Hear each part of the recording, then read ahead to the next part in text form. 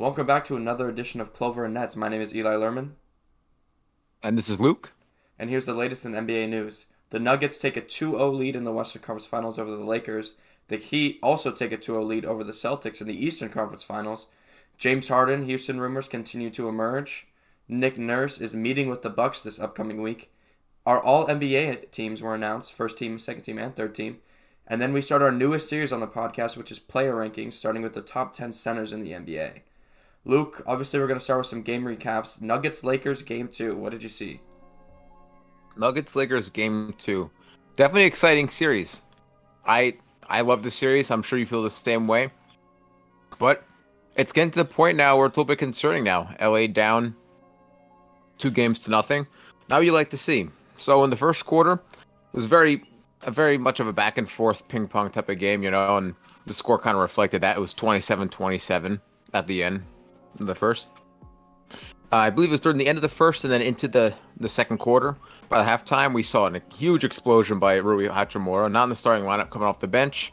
It was an absolute spark plug.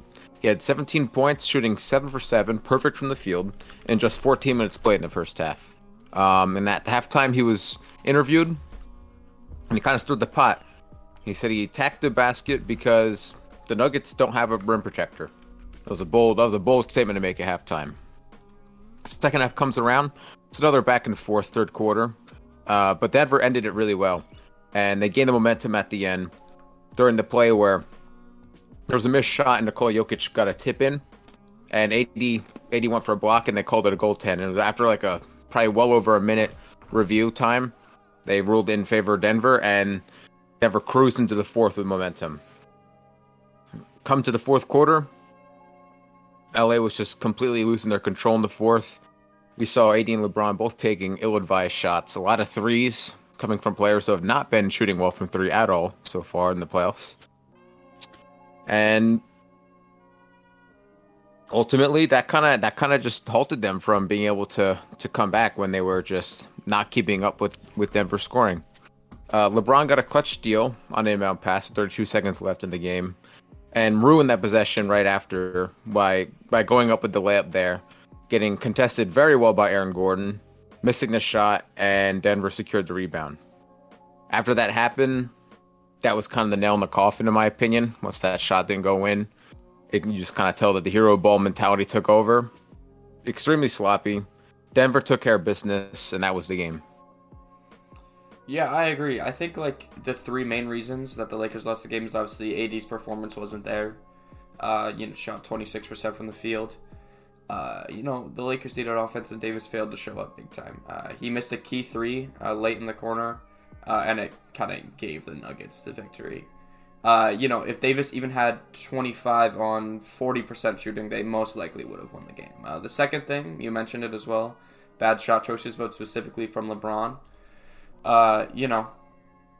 He's missed 19 consecutive three-pointers in the fourth quarter, dating back to Game 2 of the opening round of the playoffs. And it's the longest deep shooting slump by any player over the last 25 postseasons. Game 2 marked the first time since a 6-day span in May of 2018 that James failed to hit a three-pointer in consecutive playoff games. The four-time former MVP is connecting on just 23.3% of his three-point shots in the playoffs. His worst postseason three-point percentage is 22.7, so he is right there in terms of missing shots. The third reason is I think that Darvin Ham had a absolutely coaching disaster class. I mean, he sucked last night, or 2 nights ago. He got away from the three-guard lineup to start the game, and it was working, and they were playing well. And then he just couldn't resist himself in the third quarter, and the Nuggets started to strike, and the Lakers couldn't stop him. He played Jared Vanderbilt 15 minutes, which is criminal. His lack of offense makes spacing a little more difficult, but when Jamal Murray can just go off in the fourth quarter, it might be time to put your defensive specialist on him. Dennis Schroeder also playing 30 minutes in this game was pretty boneheaded, I feel like. He wasn't able to do anything on offense. And he didn't really do much on defense either. Jamal Murray had 35 or 37. And then, the second thing to talk about is, is D'Angelo Russell still viable in this series as a starter? I don't know. He hasn't been hitting his shots. He doesn't provide much on defense. And if he's not hitting his shots and he's not playing defense, then what does he provide? So I think that they should probably move him off the bench. And, at this point, the Lakers might only have 6 solid rotation guys, which doesn't work. For the Nuggets, obviously Jamal Murray, 37-5, Jokic, 23, 17, and 12. And then some bench production for Bruce Brown with 12 points off the bench. And we know Bruce Brown, he plays defense, right? Oh, yeah. And the other thing, again, is they won the rebound battle. They won by 9 boards, 49-40. If the Lakers want to win games, they might not have to win the rebound battle, but it's going to have to be closer. And the other thing is, LeBron James has to make shots in the fourth quarter. He has to. And he can't be afraid to just drive to the basket when it's needed. Right? I mean, it feels like whenever he starts the game, when he's driving, he's unstoppable. That doesn't just go away. The shots just don't disappear for him. It's him making a conscious effort and choice to not drive to the basket and get layups. I don't understand it. He's the fastest, strongest guy on the court at all times. I don't understand what the deal is with that. At the end of the day, Lakers go down 2-0, back to Crypto Arena. I think they have a legitimate chance to tie it up 2-0. Both games have been very good, close games. But AD has to have 20 plus on better shooting, and LeBron has to be able to make shots down the stretch. I think that's the difference. And obviously, also, shout out to Rui Hachimura for having 2 incredible games off the bench. You mentioned him. I just wanted to mention his name again. 21 off the bench. Good for him because he had kind of fallen out of the rotation, and he's proving why he should be back in the rotation. And again, I think when he played like his total 6 minutes on Jokic this game, I think Jokic went like 0 for 2 and had two turnovers defensively. So the young athleticism might be bothering him a little bit. But yeah. All right. Miami, unfortunately, comes into Boston, takes a 2-0 lead on the Celtics. I don't think anybody necessarily expected it, but I don't think that it should be a surprise to many people that Miami won both games. They are on fire right now. Jimmy Butler, 27, 8, and 6, including 4 or 5 late buckets to close out the game. Caleb Martin with 25 points off the bench. He's another guy that I believe I mentioned along with kind of the Gabe Vincent conversation where they play completely average against every other team. They just play their role. And then against the Celtics, they love to play really well. Gabe Vincent didn't really score the ball a lot, but he hit the clutchest shot of the game. They were up 3, needed a bucket to close it out, and he pushes off a Tatum and hits a shot. Right? He showed up when it mattered the most. Duncan Robinson with 15 off the bench. Bam with a ridiculous stat line, 22 points, 17 rebounds, and 9 assists. What did you see from Miami in this game? I saw an absolutely well-played game by Miami down the stretch, and specifically in the fourth quarter.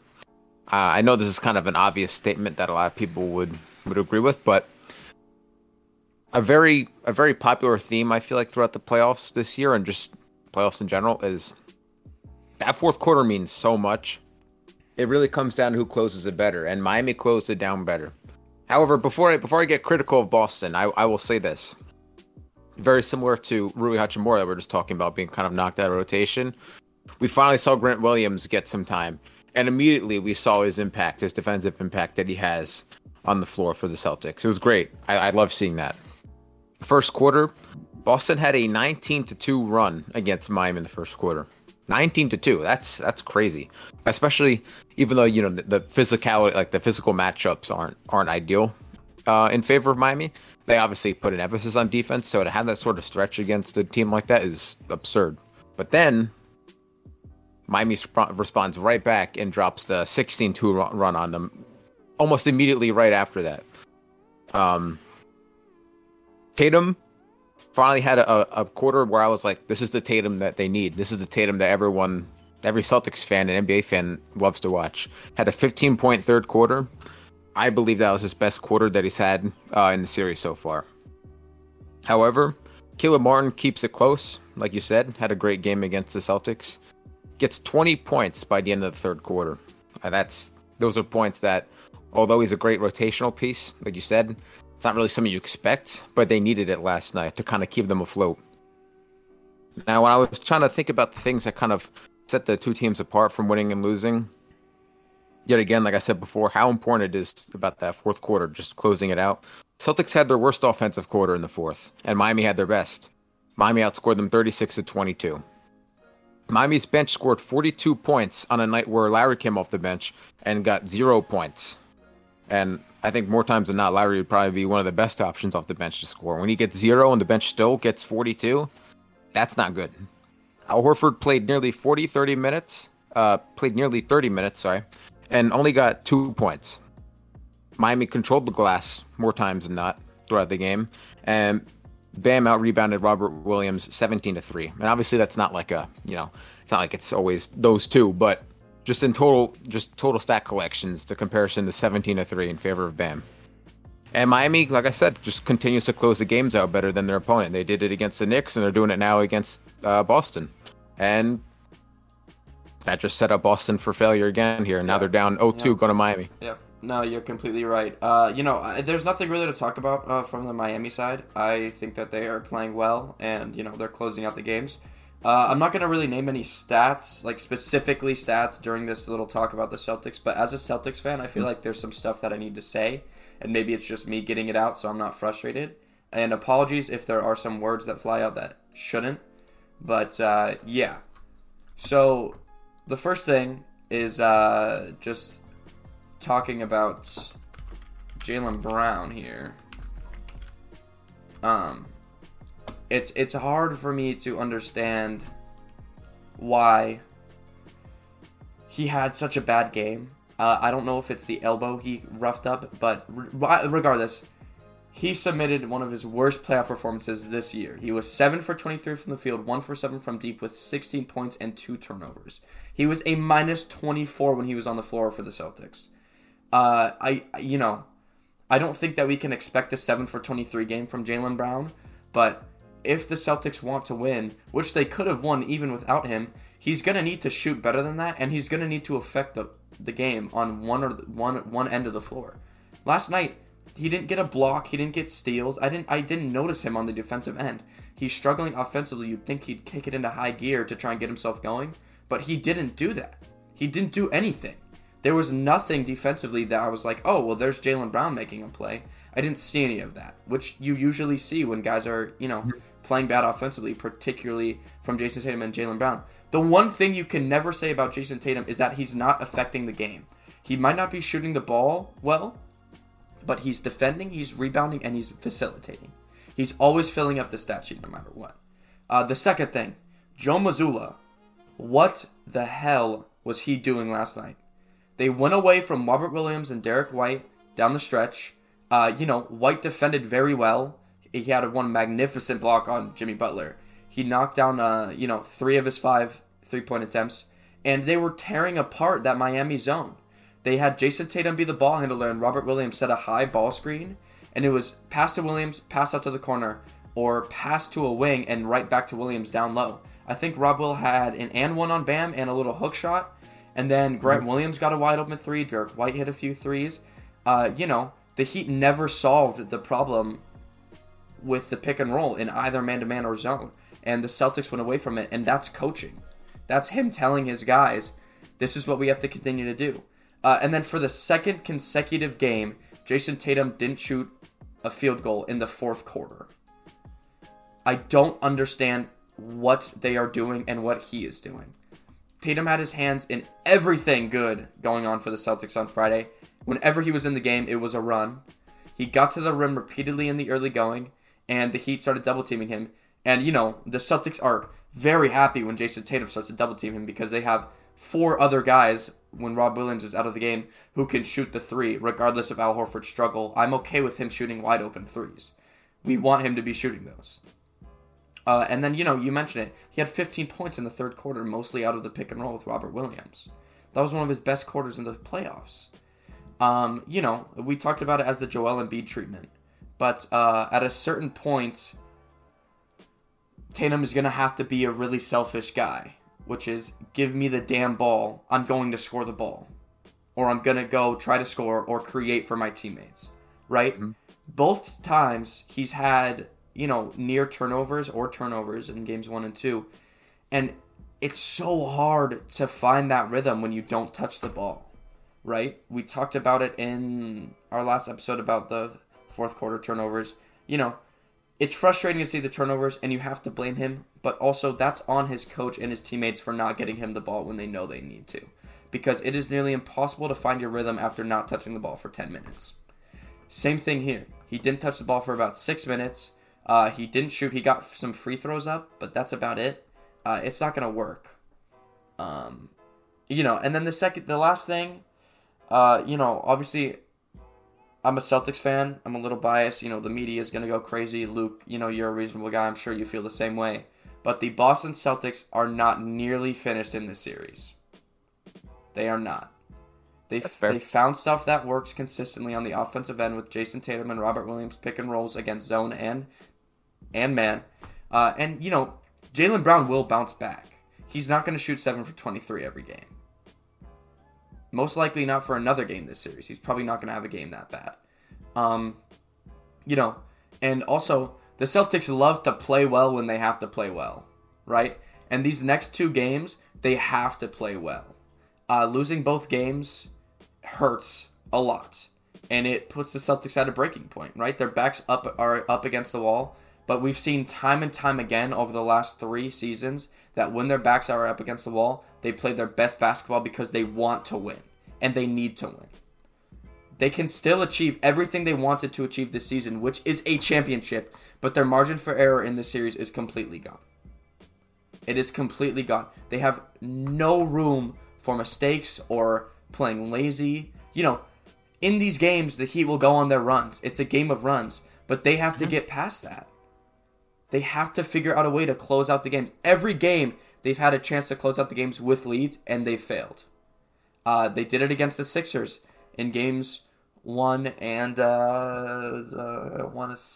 I forget.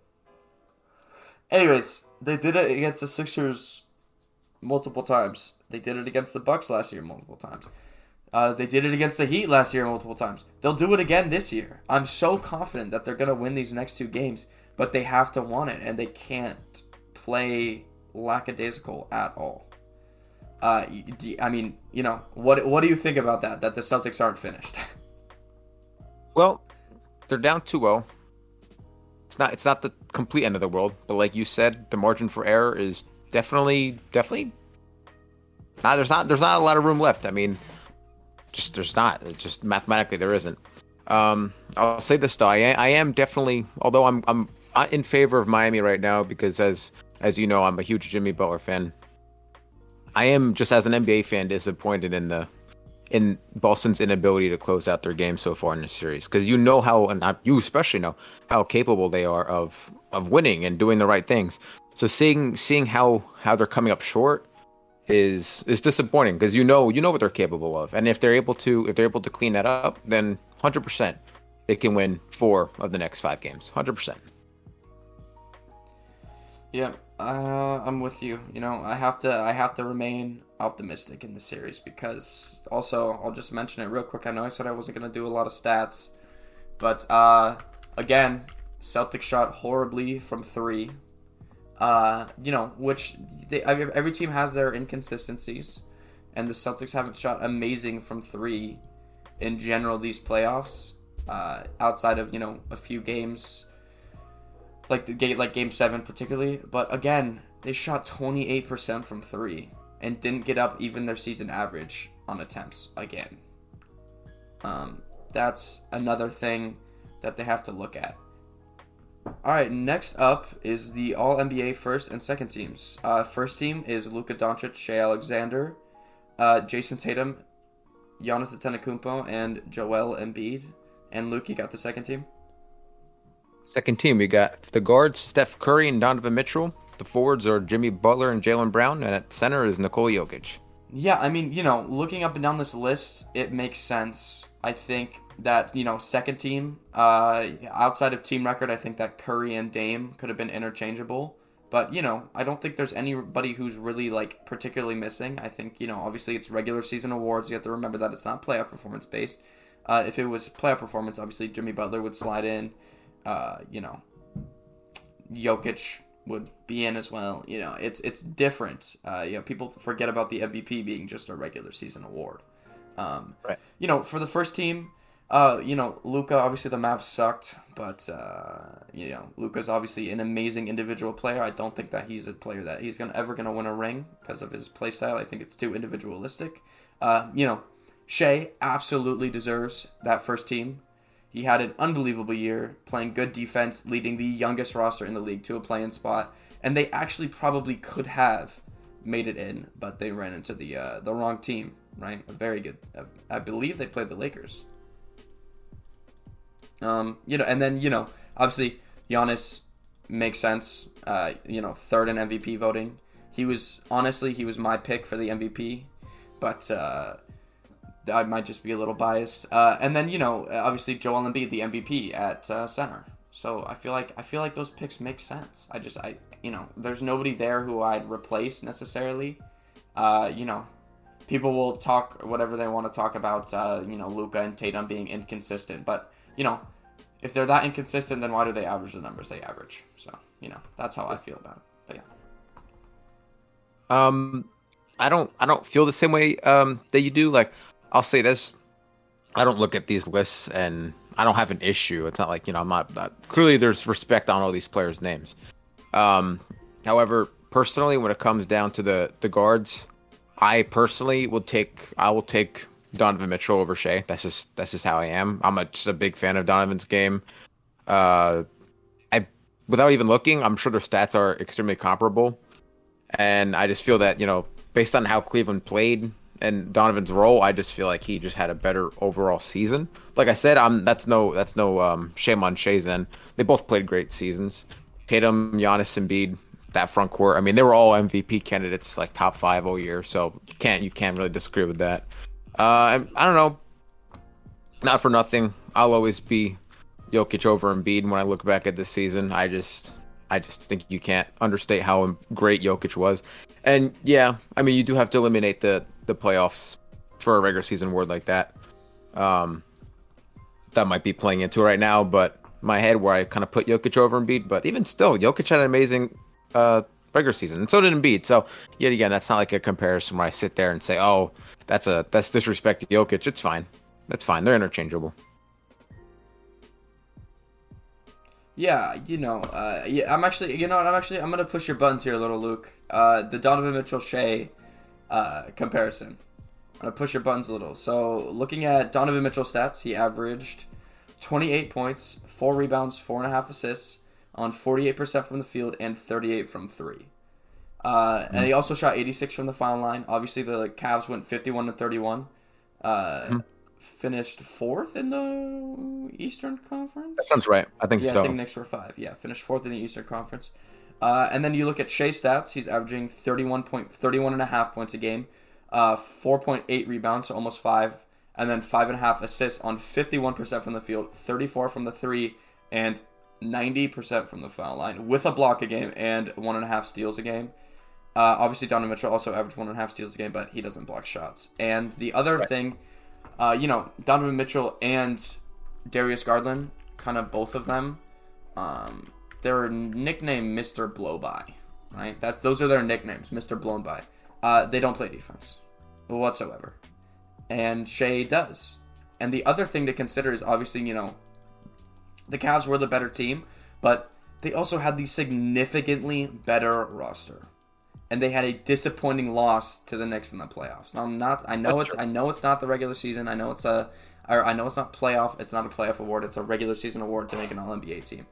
But the main differential there is Shea plays defense, and I think that the roster's comparable. I think that Shea's season was much more successful than the Cavs season was, because I think a lot of people had the Cavs being the either number 2 or number 1 seed after this trade. And they finished fourth and were a first round exit to the Knicks.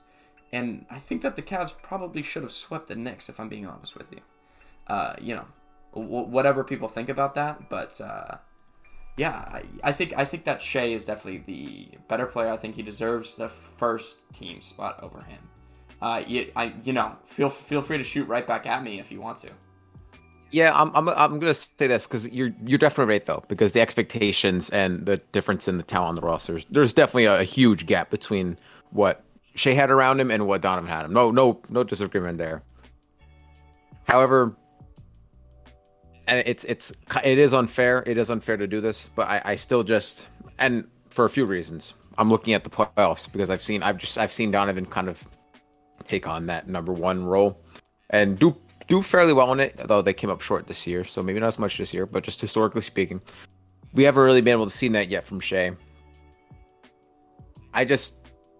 There's no disagreement either on the defensive end. Shea easily clears Donovan Mitchell defensively, not having a question. It's just that when I'm thinking about when I'm building a roster, and maybe that's where I'm kind of interpreting this list different. When I want to make a team, if I'm picking a shooting guard right now, I have to pick between Shea and Donovan Mitchell. I'm taking the skill set of Donovan Mitchell over the skill set of Shea. That's just personally speaking. Yeah, I see what you're saying. I'm also, I'm not a fan of. I was never really a fan of that Utah team with Rudy Gobert and Donovan Mitchell. So I guess that's kind of maybe a little point of bias for me with Donovan Mitchell. He's also, on the Cavs, Eastern Conference. Don't really like them. But also the Celtics, for whatever reason, just struggled against the Cavs. I think they went 3-1 against the Cavs this year. But yeah, so looking at the second team, it's tough because Steph and Dame. That's always kind of been an argument, right? Who is the best, just like point guard in the league? Whatever the arguments are. Looking at the stats, 29.5 for Steph, 6 rebounds, and then 6 assists on 49% of the field. 42 from 3, which is just ballistic. That is ridiculous. Dame, 32 points a game, almost 5 assists, or almost 5 rebounds, 7 assists, 46 from the field, so 3 less from the field, and then 37 from 3. So, not as good of a 3-point shooter as Steph, not as good of a shooter in general, but nobody is. Steph is probably more serviceable on defense. And then obviously team records have to go into it. So that's a tough one. Do you think Steph deserved it, or do you think Dame deserved it? I'm going to give it to Steph. I know it's like a safe pick. I'm just going to give it to Steph. I just think he makes sense. He's just the overall better option there. Yeah, that makes sense. I saw my friend Jackson the other day text me. He said, I think it's BS. Steph played way less games than Dame. And I was like, well, he played 56 games. Dame played 58. So that is not an argument at all whatsoever. And then looking at it, I think Jimmy Butler and Jaylen Brown are the right picks, and then obviously Jokic. I think he's better than Embiid. I would have him first team, but Embiid won the MVP, so he has to be there. I think they got the first and second teams pretty much correct, if not, maybe 1 or 2 adjustments, and that's rare. Usually people have so many snubs they're complaining about. I didn't really see a ton of that this year, so definitely respectable, West, 100%. Yeah, I agree. Okay, the next thing, Damian Lillard takes to Twitter to respond to fans discussing trade rumors. He tweeted, he said, "If the fans want to trade me, start the petition and send it in." And that is in response to a Blazers fan taking to Twitter and saying, you guys are so undervaluing the third pick. Why would they trade Dame? This is a chance to get another star by him, blah, blah, blah. And that fan was responding to fans saying, oh, they need to trade, Dame to get a bunch of really good young players and some picks, and then they can just restart and build a young team. Something like that, right? So Dame obviously responded to that fan, responding to the other fans. If the fans want to trade me, start the petition and send it in. Dame is, kind of keys himself, his self explanation is he's like, one of the most loyal players in the NBA. People also agree with that, right? He's been the Blazers the entire time he's been a superstar. He keeps signing contracts even through the struggles, the ups and downs, all the unfortunate playoff losses, the high expectations. He stayed with the team.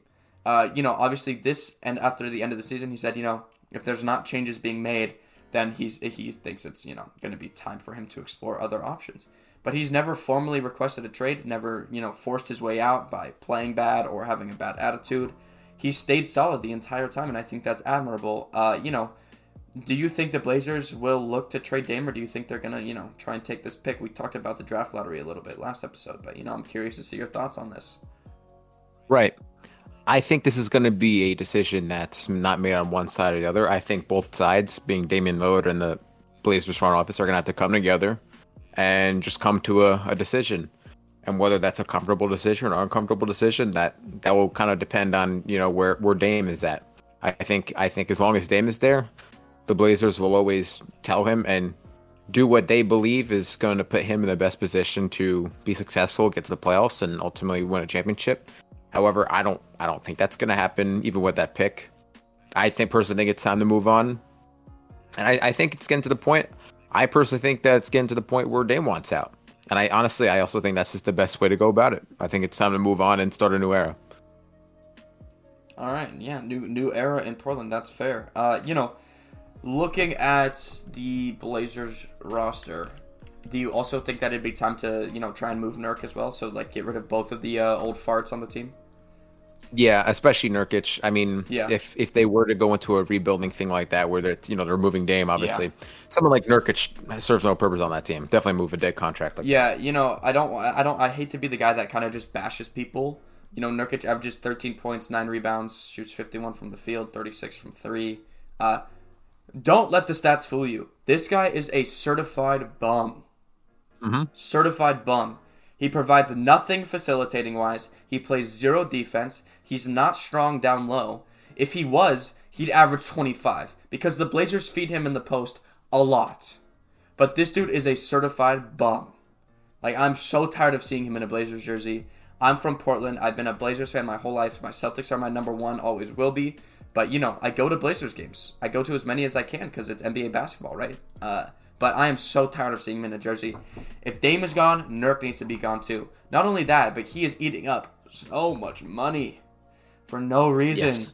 He does nothing. That contract is so fat. He's also fat, but he's just holding all this money. It's frustrating.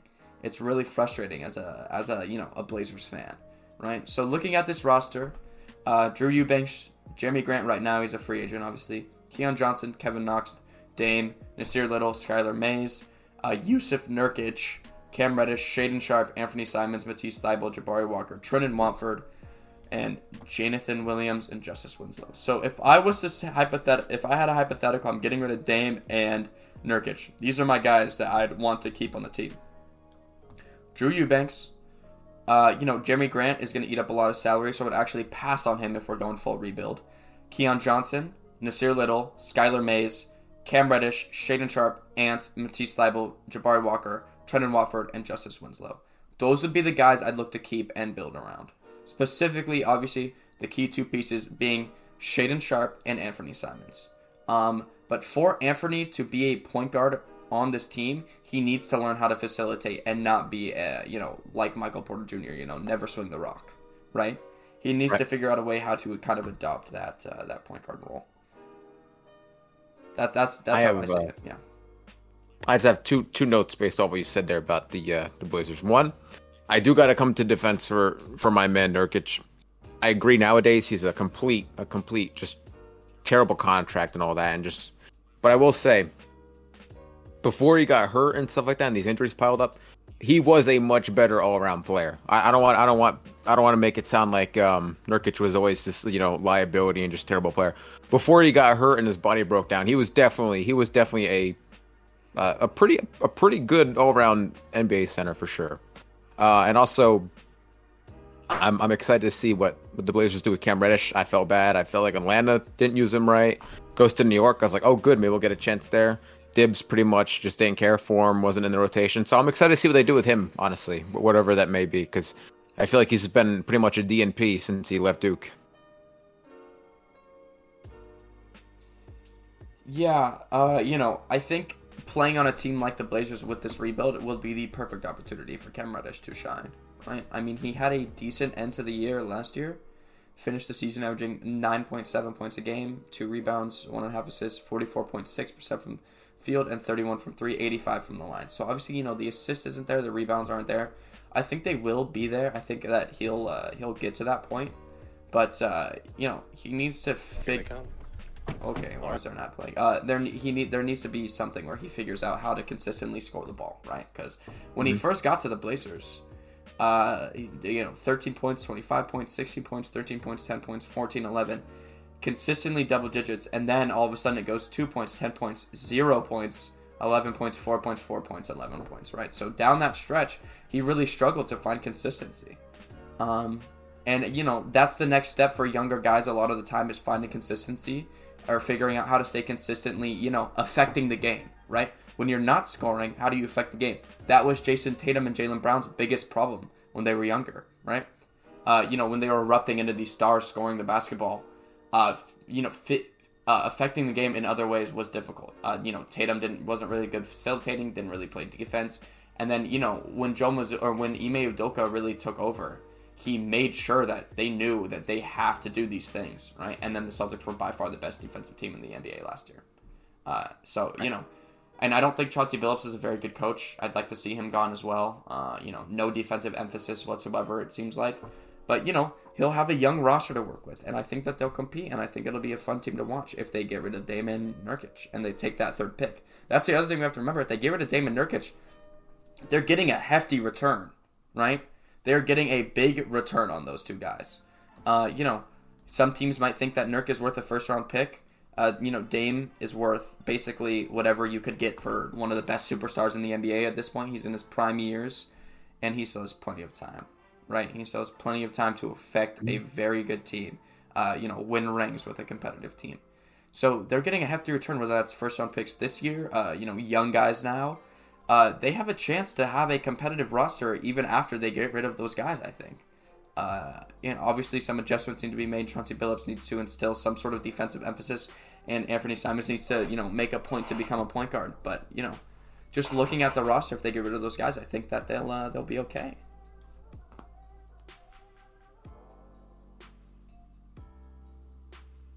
Do you agree with that? Oh, no, yeah, 100%. Yep.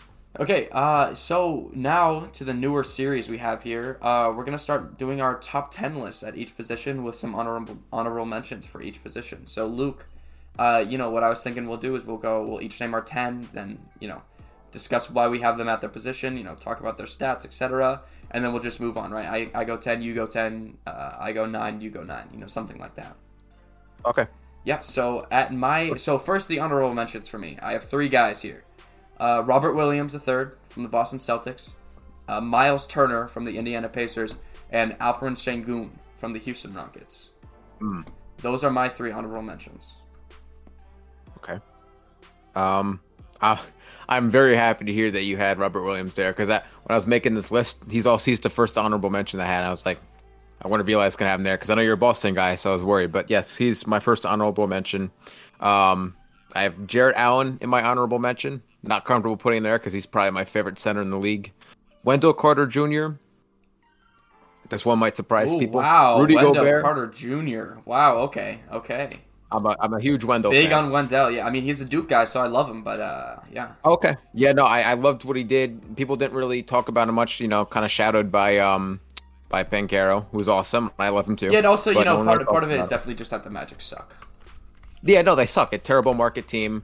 They're young, though. They're young. They could be good. They could be good. Oh, yeah, no, definitely. Definitely excited for the future. Rudy Gobert, like I said, might be an unpopular opinion to many. Yeah. And this one, just one more. Nikola Vucevic. Obviously a great big man, but I see the decline. I'll leave it at that. Yeah, absolutely. Yeah, there's a time where when he was a free agent, my dad and I really wanted the Celtics to pick him up, and that time has passed, unfortunately. But yeah. Okay, so at my number 10, actually one of your honorable mentions, I have Jarrett Allen. He averaged 14 points a game, almost 10 rebounds.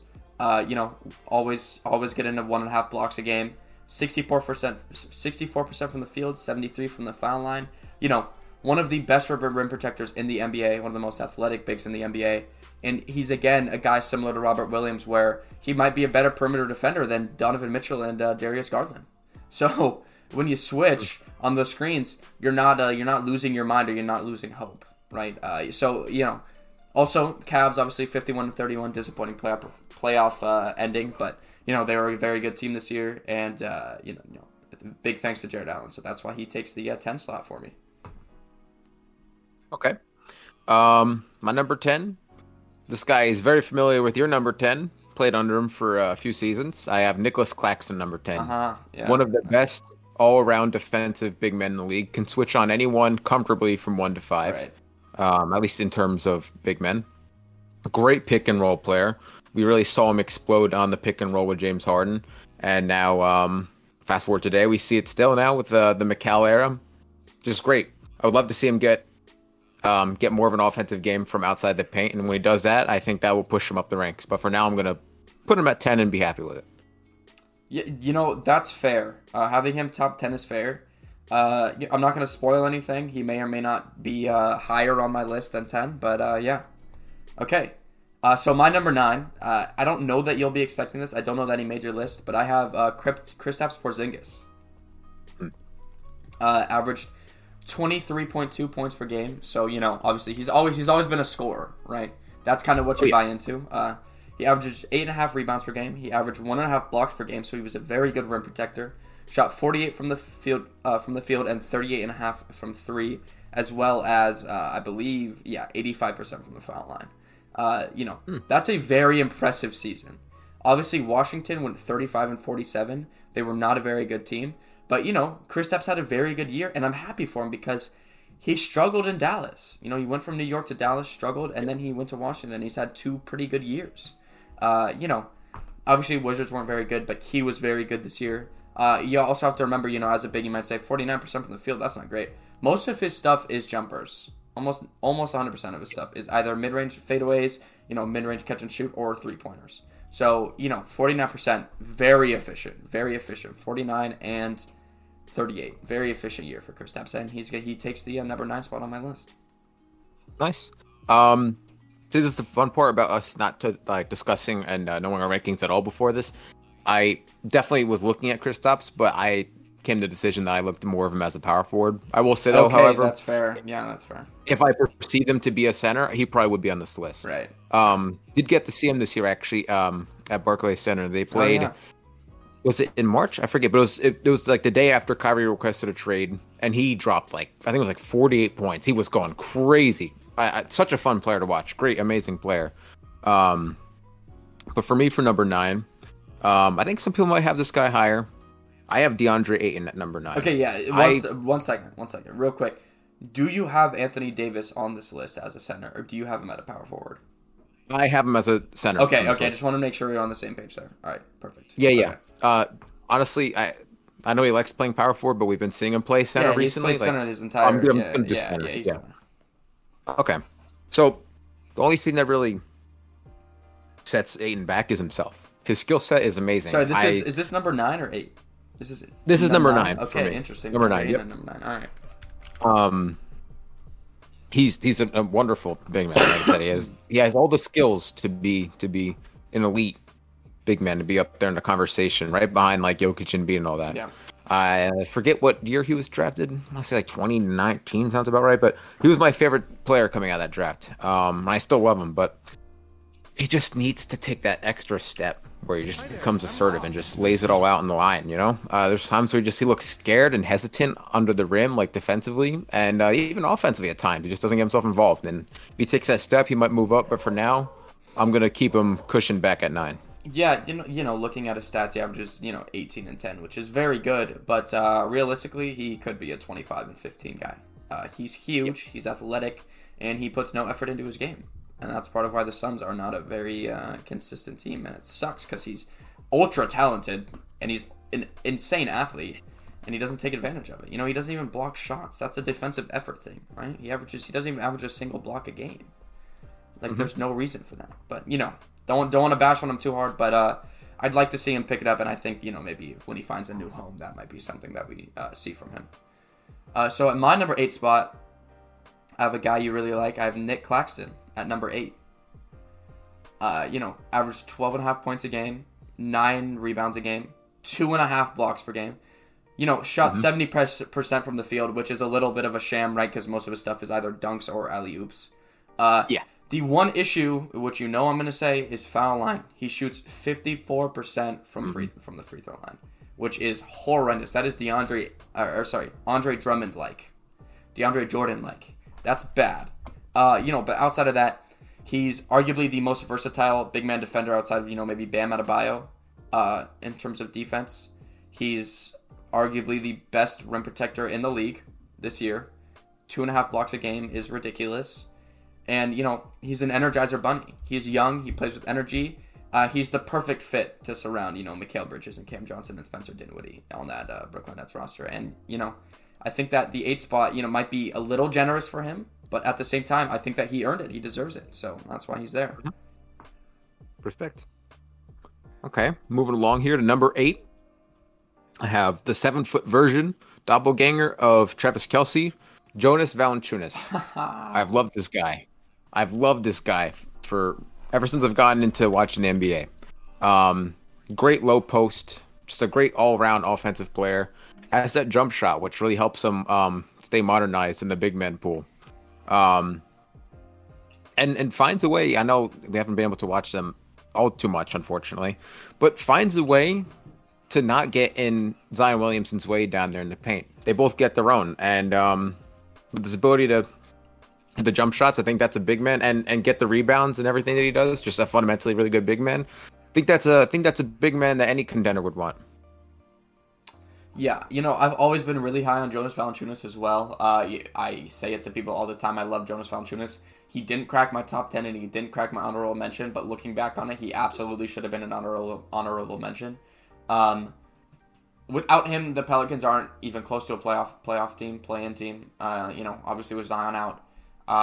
He's just been one of the most consistent bigs for so many years, dating back to his Raptors years with DeMar DeRozan and Kyle Lowry, right? He's consistent day in and day out. He's not he can't switch on guards or anything like that, but, he doesn't really block shots either. He doesn't even average a block a game. So defensively, he's lacking, which is part of why I didn't really think of him at all. He's good, and I don't disagree with him being in the top 10. I don't. I think that's a fair place to put him. Yeah, big Jonas Valanciunas guy over here. All right, number 7 for me. I don't think this will come to a surprise to you. I have Brook Lopez. Averaged 16 points a game, 6.7 rebounds, 2.5 blocks a game, 53% from the field, and 37 from 3. Brook was in the DPOY conversation the entire year. He was in the All-NBA conversation the entire year. He didn't obviously get at either of those. But, he averaged 2.5 blocks per game. He's been one of the best rim protectors in the league, actually. I think for, the last, 6 or 7 years, he's been, one of the highest, he has, one of the highest, getting dunked on rates in the NBA. And it's because he challenges every shot. He challenges every shot. And that says a lot about a person, right? When you're able to get past your ego to just play defense and compete at the highest level day in and day out, it's a beautiful thing. And he shot 53% from the field, with a lot of his shots being mid-range and three-pointers, and he shot 37% from the three-point line. So he's a reliable shooter and scorer. And he's the perfect fit for Giannis because he doesn't have to be in the paint, right? You're gonna stash him in the corner, and he'll make 3 out of his 5 3-pointers every game. So it's you don't really have to worry about him. Oh yeah. He might, again, I think this one might be a little generous looking back on it, him at 7, but he had a phenomenal year. There's no question about it. One of the best rim protectors, one of the best defenders in the NBA. So he took the number 7 spot on my list for this year. Okay. I'll be honest, I don't have him on my list at all anywhere, but that's not due to my just disregard for him. Love Brook Lopez. I'm a Brooklyn Nets fan, obviously.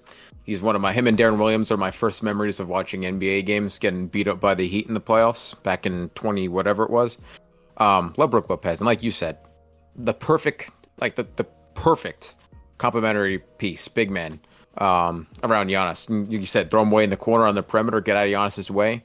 That inside-out offense, amazing fit. So all credit to you on that pick. No disrespect whatsoever, even though I don't have him here.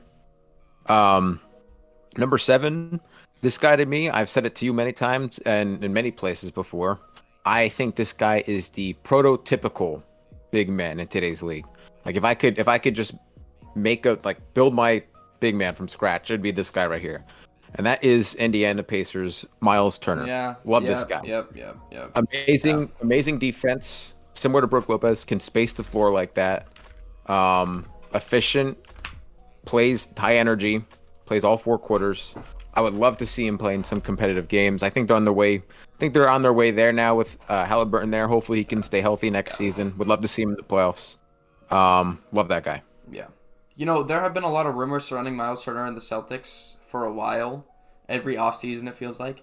And he's probably the one center in the league that I'd just be like, oh yeah, you know what? I'd be like completely comfortable with a Robert Williams deal involving Miles Turner.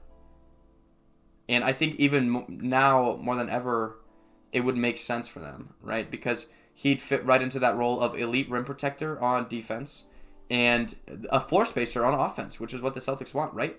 If you can play Al Horford and Miles Turner together, that just, it's basically the same thing on defense with Robert Williams, but better on offense for the Jays because they spread the floor completely, both of them. They don't have to be in the paint. You know what? I have the utmost respect for you putting Miles Turner at 7. I think that's absolutely a fine placement for him. He's a very good center. He's still young. He's still only 27 years old. He'll only get better. So, I agree with that. This next one, I had a little bit of trouble putting because I considered, games played in my placements, but, he's one of the most skilled centers in the league. He's just also one of the softest centers in the league. I have Karl Anthony Towns here. Ooh. At number 6, yeah. The only issue is he only played 30 games. But in those 30 games, he helped the Timberwolves win enough to get into the play-in. Actually, to get into the first round. He averaged 20.8 points per game, 8 rebounds, almost 5 assists on 49% from the field and 36 from 3. He also, he doesn't block shots, but in the playoffs, he averaged 1.5 blocks a game. So I'll take that. I'll take those blocks. One of the best shooting big men, one of the more skilled perimeter big men in our league. Unfortunately, he has very little inside presence on defense or offense. But, just a pure scoring the ball, I think that he deserved to be on the list. I'd happily replace him, if I was to remake this list just because he didn't play enough games. But, I think that, in general, I think that the number 6 center is a pretty decent spot for him. And, again, some people might have Rudy Gobert here still just because of his rim protection. But, obviously the Minnesota experiment did not work. So I have Cat at number 6. Right. Okay. So I respect it. He is one of the most offensively skilled big men that we've ever seen in the NBA. I've always loved Cat, Jersey boy. I'm a Jersey boy. He's a Jersey boy. I think we went to high school like less than an hour away from where I live. So definitely, I'm always rooting for Cat. Not one of my, favorite big men when it comes down to, executing, especially in big games. He's come up short a lot. But I'm always rooting for him. Another thing here, I probably would have had him on the list, but similar to Kristaps, I don't see him as a center, specifically starting this year, because they kind of slotted him at the power forward when him and Rudy were both in the court. Yet again, though, like I said, had he just been the center and Rudy wasn't there, I probably would have ranked him as a center, and he definitely would have fallen somewhere on this list because he's definitely a great big man. No disagreement there. Number 6, I have one of the best post players in the game. I have Domantas Sabonis. Love this guy. Wow, that's 6. Okay. 6. Yeah. Yep. So, 2 former, one current and 1 former Pacer back to back right here for me, 6'7". Never really liked the fit with him next to Miles Turner. So seeing him get that second chance to kind of just be that lone big man down there in Sacramento, kind of proved me to be right. I mean, he excelled this year in that spot with the Sacramento. So, yeah, I think he's just one of the best offensive bigs. It's just like the perfect fit. for Sacramento. Yeah, I have to ask: did his playoff performance affect this list at all? His placement at number 6. I definitely tried not to let the playoffs get into the mix because I mean, like that's a thing. Like Karl Anthony Towns is one of the best. For example, Karl Anthony Towns is one of the best players in the regular season, especially from big men perspective. I don't want to hold anything for or against people to the best of my ability. But yeah, no, dude hoops. He hoops. Yeah, you know, I'm gonna rag on you a little bit. I think that 6 is a little too low for him this season, if I'm being completely honest with you. But I understand it, but he's a little higher on my list. I think that's pretty obvious at this point. But yeah, it's all good. Yeah. At number 5, I have Bam Adebayo. He could have been higher. You know, I have 4 guys ahead of him. Obviously, averages 20.5 points per game, 9 rebounds a game on, 54% field goal percentage, 80% from the foul line. You know, I don't really count his 3-point percentage because he just doesn't shoot threes at all. Very few attempts, and he averages nearly a block a game. The defensive versatility with Bam is ridiculous, right? The Heat are perfectly comfortable with him switching on to, Jason Tatum, Jaylen Brown, guards, etc.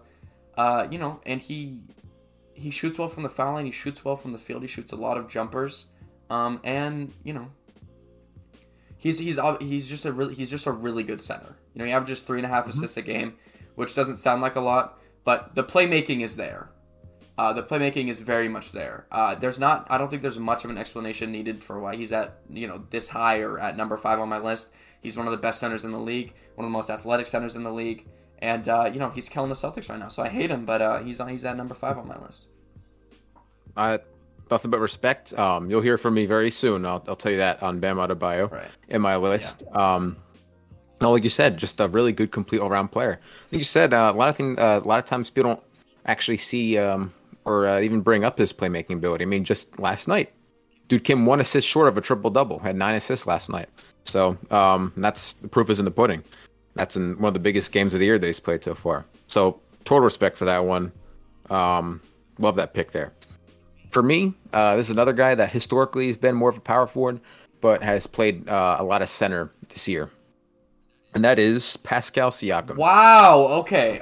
I thought you were gonna say Anthony Davis for a second, and I was gonna flip my lid. If I'm being honest with you, No. I would have ended the show. The show would have ended. But yeah. Okay. No. Yeah. Pascal Siakam. Okay. Yeah.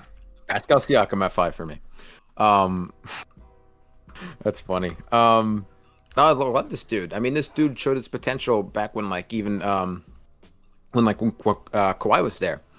And now he's gotten definitely a much bigger role and opportunity since he's departed.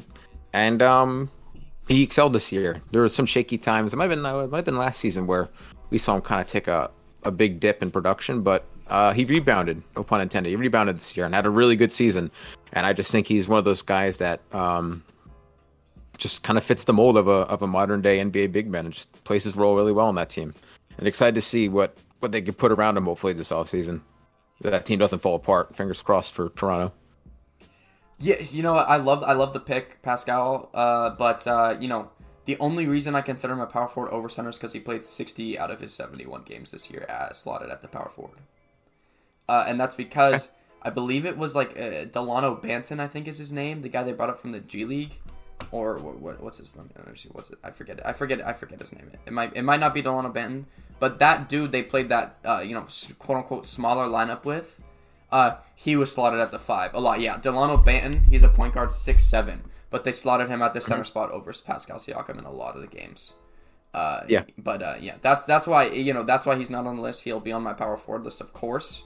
But I love the pick. I don't disagree that he's could be listed as a center. I mean he's an elite player. He's an elite player. That's all it is. He's an elite player. At number 4 for me, obviously, I think this one. I think you can guess who it is. It's Domantas Sabonis. 19 points a game, 12.5 rebounds, 7.5 assists, 61% from the foul line or from the field, and 37% from 3. unbelievably successful year for Demonis. I feel for him. He was battling an injury on his hand in the playoffs, which I think might have slowed him down a little bit. Kings, very young team, had to play the defending champs. The experience killed him. Dubs 1-7, obviously behind Steph Curry's ridiculous performance. But I think that he was one of the best centers in the NBA this year. And it's not, it's obvious, right? He plays defense, he scores the ball, he rebounds, and he facilitates at an elite level, legitimately elite level. We talked about, obviously not a comparison in terms of skill, but Nick Collison way back in the day on the Oklahoma City Thunder, phenomenal facilitator. Andrew Bogut, great passer on the Warriors teams that won those titles, right? And he's up there with them. I think he's a better passer than them, which says a lot. And obviously, he averaged 12 rebounds a game, so he's there on the boards. For these top guys, there's not much of an explanation needed, I feel like. But I have him at number 4 on my list. Phenomenal year. I just tip my hat to Domantas Sabonis for having such a great year. Sweet, yeah. Nothing. I have nothing but good things to say about Sabonis. I already brought him up before. Yeah, no, great player. Excited to see what he could do in the future in Sacramento. I think he has a great fit there with Fox and everyone there. No disagreement. Total respect there. I will say, speaking of Sabonis, just backtracking a little bit. I meant to say before, I have him at 6 and I had Siakam at 5. I wouldn't mind swapping those two. That's, to me, that's like an interchangeable 5-6 for me. So if you want to slide in Sabonis to 5 there for my list, all for it. All for it. So for my number 4, Miami Heat's Bam Adebayo, as you brought up before. Love him. Great defensively, like you said. Great defense, and especially recently. I know it's playoffs, but it's still worth using for analytics, I think. He just has that perfect fit where he's a great in transition, offensively and defensively. He puts himself on the line down there. I mean, there's some crazy photos. I'm sure you remember that photo of Bam getting that. I think it was Tatum getting blocked in the bubble. Love that picture. Love that play. Like stuff like that, I just love. And compliments Jimmy. I love big men that don't get in the way of the rest of the team, but still get their own. Get their numbers, and that he's perfect mold for that. Love Bam Adebayo at 4. Yeah, I don't. I think he's a little high, but also you put Pascal Siakam on the list, so that affects the list, obviously. Yeah, I'm high on Bam's skill. I don't like him because he's on the Heat, and I hate the Miami Heat. But there's no doubt that he's an incredible player, and I don't think that putting him there is wrong. So my number 3, I think our probably next 3 ovally will be the same. I have Anthony Davis at number 3. Averages 26 points a game, 12.5 rebounds, 2.5 assists, which you buy in for the offense and the defense, not necessarily his facilitating capabilities. And he averages 2 blocks a game as well. So he's an elite rim protector. He's an elite defender in general. 26 points a game, 12 rebounds, a few assists, 56% from the field. Did not shoot great from the 3-point line this year, 25%. In the postseason, he's actually shooting 33%, so that's up. And his free throw percentage is also up in the postseason, averaging 85.6% from the foul line. At a time, he was probably the best center in the league. Injuries have really derailed his status on these lists, I feel like. But, even through that, he's still an elite player in the league. He's one of the best centers in the NBA, one of the best defenders in the NBA. There's no question he should be, number 3 or, number 2 or wherever you want to put him. But he's that high on everybody's lists. There's no explanation needed for Anthony Davis.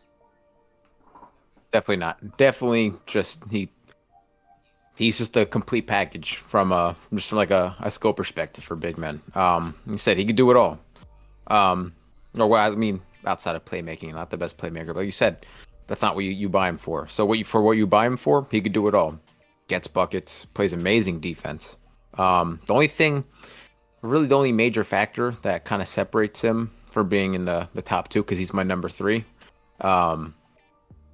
is his availability. Because to me, I live by the saying, the best ability is availability.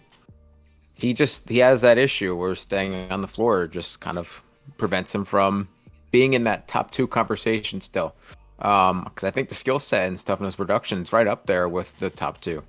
But obviously, if you're not playing, doesn't mean anything. You could be the worst center or the best center. If you're not on the court, it means the same. Yeah, yeah, yeah. I'm glad we have them at the same spots. These next two actually might be interesting because there's the obviously the two guys left. The two big names are Joel Embiid and Nikola Jokic. Everybody knows that. Everybody listening will know that. And we have the MVP versus the runner-up. And at number 2, I have the MVP. I have Joel Embiid there. I averaged 33 points a game, 10 rebounds, 4 assists, 54% from the field, 33 from the three-point line. Again, no explanation needed. He won the Most Valuable Player award. Choked in the playoffs once again. But he had it's a regular season award, right? He averaged 33 points a game, 10 rebounds. There's no getting around it that he's either 1 or 2 on this list. And he's also a very good rim protector, right? As soon as he came back in that Boston series, you could see the difference at the basket when he was in the game, right? People are scared. He's blocking shots. He's grabbing every rebound. Shots are going way higher than they should. All this stuff, if you want to put him at 1, that's perfectly fine. For me, I have him at 2. Number 2. And that is exactly where I have Mr. Embiid as well. Obviously, MVP this year. Not my MVP, but like you said, the league's MVP. That's fine. He had an amazing year, but he does it all. He's been leading that Philly team for so many years now at this point, through all the thick and thin, the good, the bad. I mean, there's probably not a more dominant player right now in the post. I mean, he just gets it done. No one can hold him. That's always my biggest threat. I'm always at every trade deadline when the Nets were actually competitive before this kind of retooling era. Is always like, we need to just get a body. Please get a body. Which is why I've always talked about like Valanciunas, just because even though he's not the best defensive guy, he could physically hold Embiid pretty well because he's just so much to handle, and that can't be understated. He's amazing. So I'm definitely happy for him to finally get that first MVP. Not my pick, but I mean, nothing but respect for him. That's why I got him at number 2.